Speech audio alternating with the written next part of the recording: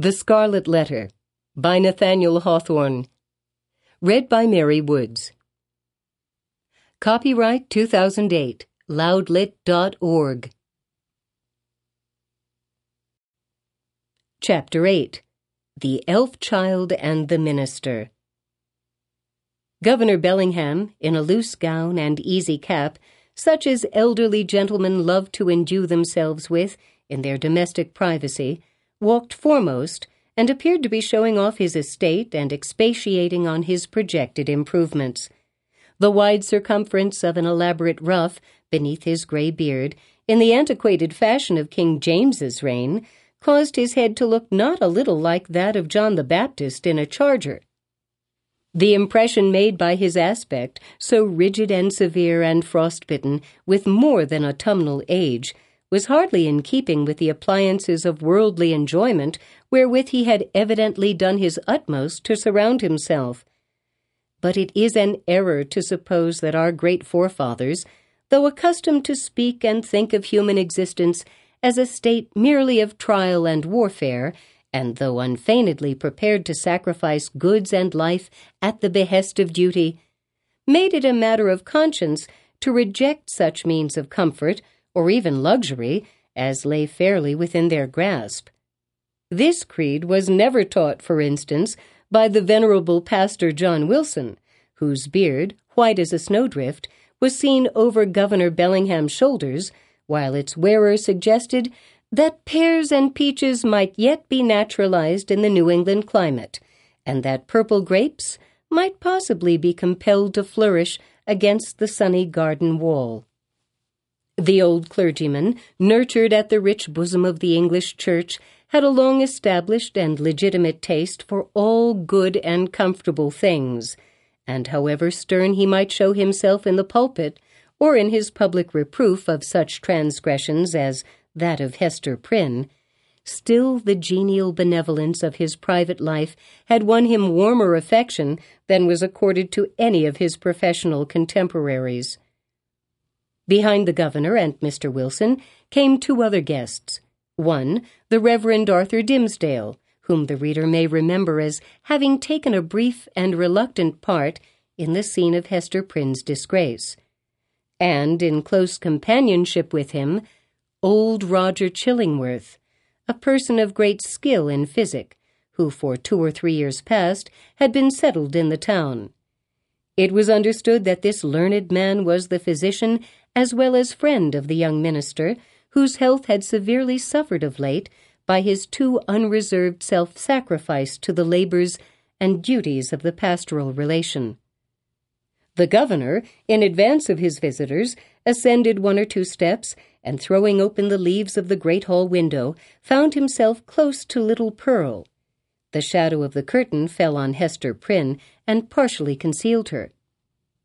"What have we here?" said Governor Bellingham, looking with surprise at the scarlet little figure before him. "I profess I have never seen the like since my days of vanity, in old King James's time, when I was wont to esteem it a high favour to be admitted to a court masque. There used to be a swarm of these small apparitions in holiday time, and we called them children of the Lord of Misrule. But how gat such a guest into my hall?" "Ay, indeed," cried good old Mr. Wilson. "What little bird of scarlet plumage may this be? Methinks I have seen just such figures when the sun has been shining through a richly painted window and tracing out the golden and crimson images across the floor. But that was in the old land. Prithee, young one, who art thou, and what has ailed thy mother to bedizen thee in this strange fashion? Art thou a Christian child, ha? Dost thou know thy catechism? Or art thou one of those naughty elves or fairies whom we thought to have left behind us with other relics of papistry and merry old England?" "I am mother's child," answered the scarlet vision, "and my name is Pearl." "Pearl? Ruby, rather, or coral, or red rose at the very least, judging from thy hue," responded the old minister, putting forth his hand in a vain attempt to pat little Pearl on the cheek. "But where is this mother of thine? Ah, I see," he added, and turning to Governor Bellingham whispered, This is the selfsame child of whom we have held speech together. And behold, here the unhappy woman, Hester Prynne, her mother." "Sayest thou so?" cried the governor. "Nay, we might have judged that such a child's mother must needs be a scarlet woman, and a worthy type of her of Babylon.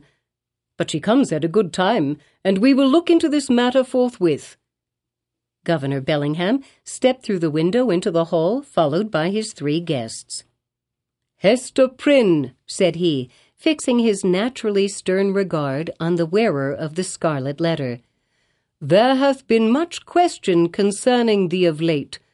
The point hath been weightily discussed, whether we, that are of authority and influence, do well discharge our consciences by trusting an immortal soul, such as there is in yonder child, to the guidance of one who hath stumbled and fallen amid the pitfalls of this world. Speak thou, the child's own mother. Were it not, thinkest thou, for thy little one's temporal and eternal welfare, that she be taken out of thy charge, and clad soberly, and disciplined strictly, and instructed in the truths of heaven and earth? What canst thou do for the child in this kind?" "I can teach my little Pearl what I have learned from this," answered Hester Prynne, laying her finger on the red token. "Woman, it is thy badge of shame," replied the stern magistrate. "It is because of the stain which that letter indicates that we would transfer thy child to other hands." "Nevertheless," said the mother, calmly, though growing more pale, "this badge hath taught me, it daily teaches me. It is teaching me at this moment lessons whereof my child may be the wiser and better, albeit they can profit nothing to myself." "We will judge warily," said Bellingham, "and look well what we are about to do. Good Master Wilson, I pray you, examine this Pearl, since that is her name, and see whether she hath had such Christian nurture as befits a child of her age." The old minister seated himself in an armchair, and made an effort to draw Pearl betwixt his knees. But the child, unaccustomed to the touch or familiarity of any but her mother, escaped through the open window and stood on the upper step, looking like a wild tropical bird of rich plumage, ready to take flight into the upper air. Mr. Wilson, not a little astonished at this outbreak, for he was a grandfatherly sort of personage, and usually a vast favorite with children, essayed, however, to proceed with the examination. "Pearl," said he, with great solemnity, "thou must take heed to instruction. That so in due season thou mayest wear in thy bosom the pearl of great price. Canst thou tell me, my child, who made thee?" Now Pearl knew well enough who made her, for Hester Prynne, the daughter of a pious home, very soon after her talk with the child about her heavenly Father, had begun to inform her of those truths which the human spirit, at whatever stage of immaturity, imbibes with such eager interest. Pearl, therefore, so large were the attainments of her 3 years' lifetime, could have borne a fair examination in the New England Primer, or the first column of the Westminster Catechisms, although unacquainted with the outward form of either of those celebrated works. But that perversity, which all children have more or less of, and of which little Pearl had a tenfold portion, now, at the most inopportune moment, took thorough possession of her, and closed her lips, or impelled her to speak words amiss. After putting her finger in her mouth, with many ungracious refusals to answer good Mr. Wilson's question, the child finally announced that she had not been made at all, but had been plucked by her mother off the bush of wild roses that grew by the prison door. This fantasy was probably suggested by the near proximity of the governor's red roses, as Pearl stood outside of the window, together with her recollection of the prison rose bush, which she had passed in coming hither. Old Roger Chillingworth, with a smile on his face, whispered something in the young clergyman's ear. Hester Prynne looked at the man of skill, and even then, with her fate hanging in the balance, was startled to perceive what a change had come over his features. How much uglier they were, how his dark complexion seemed to have grown duskier, and his figure more misshapen, since the days when she had familiarly known him. She met his eyes for an instant, but was immediately constrained to give all her attention to the scene now going forward. "This is awful," cried the governor, slowly recovering from the astonishment into which Pearl's response had thrown him.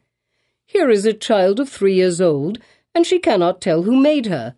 Without question, she is equally in the dark as to her soul, its present depravity and future destiny. Methinks, gentlemen, we need inquire no further." Hester caught hold of Pearl and drew her forcibly into her arms, confronting the old Puritan magistrate with almost a fierce expression.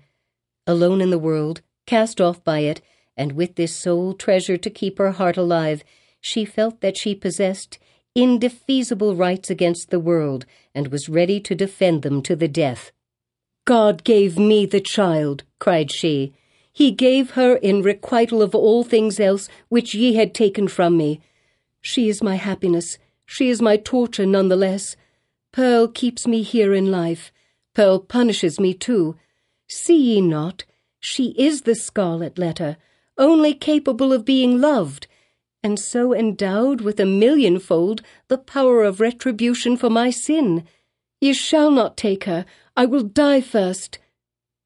"My poor woman," said the not unkind old minister, "the child shall be well cared for, far better than thou canst do for it." "God gave her into my keeping," repeated Hester Prynne, raising her voice almost to a shriek. "I will not give her up." And here, by a sudden impulse, she turned to the young clergyman, Mr. Dimmesdale, at whom, up to this moment, she had seemed hardly so much as once to direct her eyes. "Speak thou for me," cried she. "Thou wast my pastor, and hadst charge of my soul, and knowest me better than these men can. I will not lose the child. Speak for me. Thou knowest, for thou hast sympathies which these men lack. Thou knowest what is in my heart, and what are a mother's rights, and how much the stronger they are when that mother has but her child and the Scarlet Letter. Look thou to it. I will not lose the child. Look to it." At this wild and singular appeal, which indicated that Hester Prynne's situation had provoked her to little less than madness, the young minister at once came forward, pale, and holding his hand over his heart, as was his custom whenever his peculiarly nervous temperament was thrown into agitation. He looked now more careworn and emaciated than as we described him at the scene of Hester's public ignominy, and whether it were his failing health, or whatever the cause might be, his large dark eyes had a world of pain in their troubled and melancholy depth. "There is truth in what she says," began the minister, with a voice sweet, tremulous, but powerful, insomuch that the hall re-echoed, and the hollow armor rang with it. "Truth in what Hester says, and in the feeling which inspires her. God gave her the child, and gave her, too, an instinctive knowledge of its nature and requirements, both seemingly so peculiar, which no other mortal being can possess. And, moreover, is there not a quality of awful sacredness in the relation between this mother and this child?" "Aye, how is that, good Master Dimmesdale?" interrupted the governor. "Make that plain, I pray you." "It must be even so," resumed the minister, "for if we deem it otherwise, do we not thereby say that the Heavenly Father, the Creator of all flesh, hath lightly recognized a deed of sin, and made of no account the distinction between unhallowed lust and holy love? This child of its father's guilt and its mother's shame has come from the hand of God to work in many ways upon her heart, who pleads so earnestly and with such bitterness of spirit the right to keep her. It was meant for a blessing, for the one blessing of her life. It was meant, doubtless, the mother herself hath told us, for a retribution too, a torture to be felt at many an unthought-of moment, a pang, a sting, an ever-recurring agony in the midst of a troubled joy. Hath she not expressed this thought in the garb of the poor child, so forcibly reminding us of that red symbol which sears her bosom?"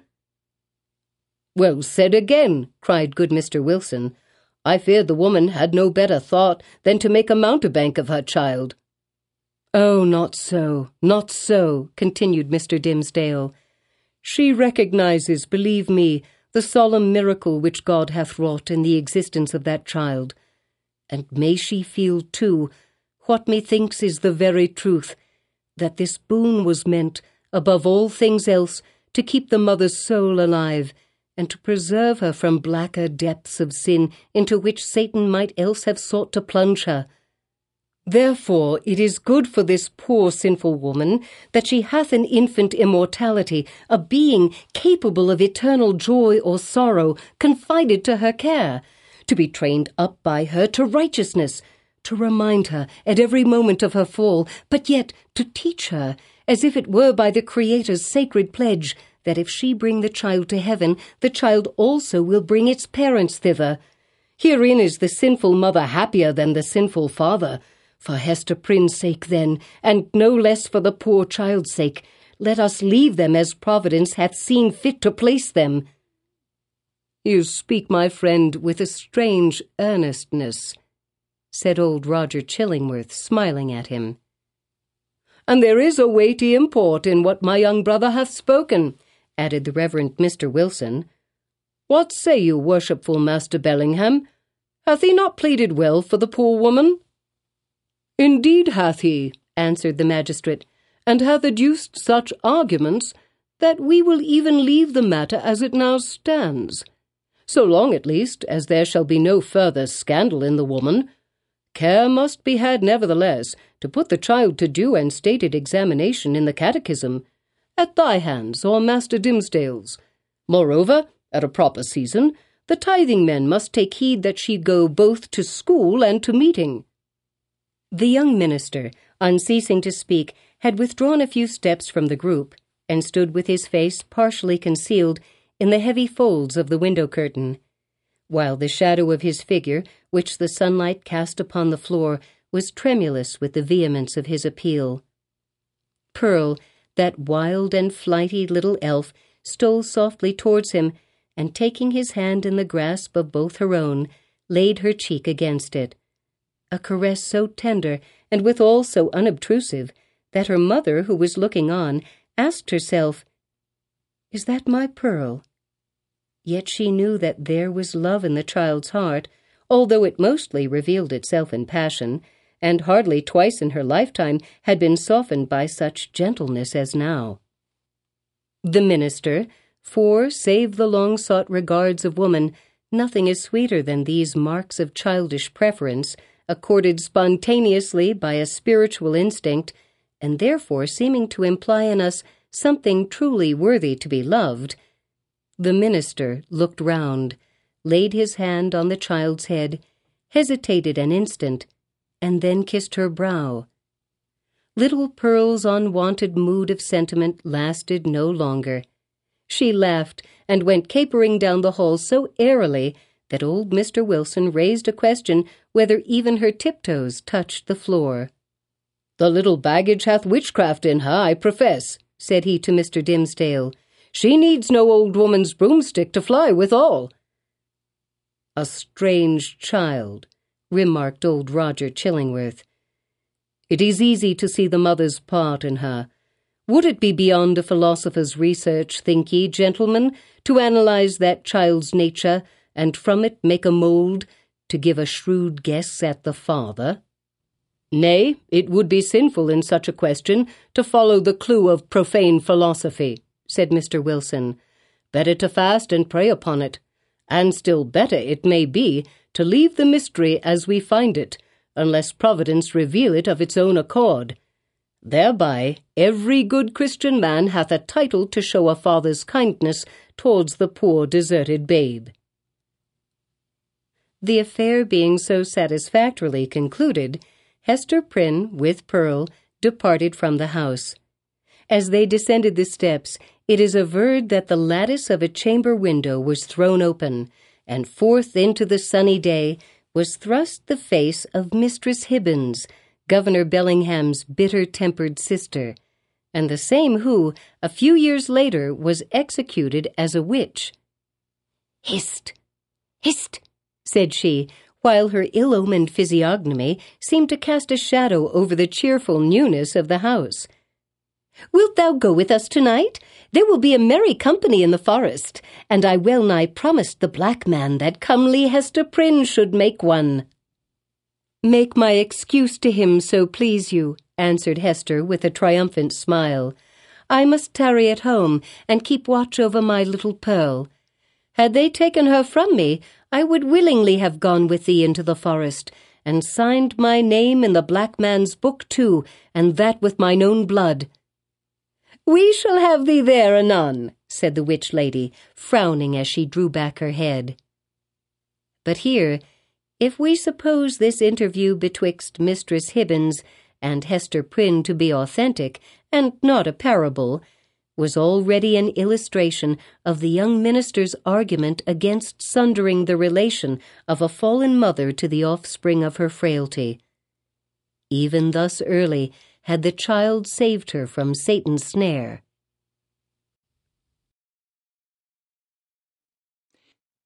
Thank you for downloading loudlit.org's production of The Scarlet Letter by Nathaniel Hawthorne, performed by Mary Woods. This production was made possible by the generous support of Gordon W. Draper, Lois and Will Yates, Teresa Mahoney, and Todd Fedor. MP3 downloads of The Scarlet Letter made possible by donations to loudlit.org. Thank you.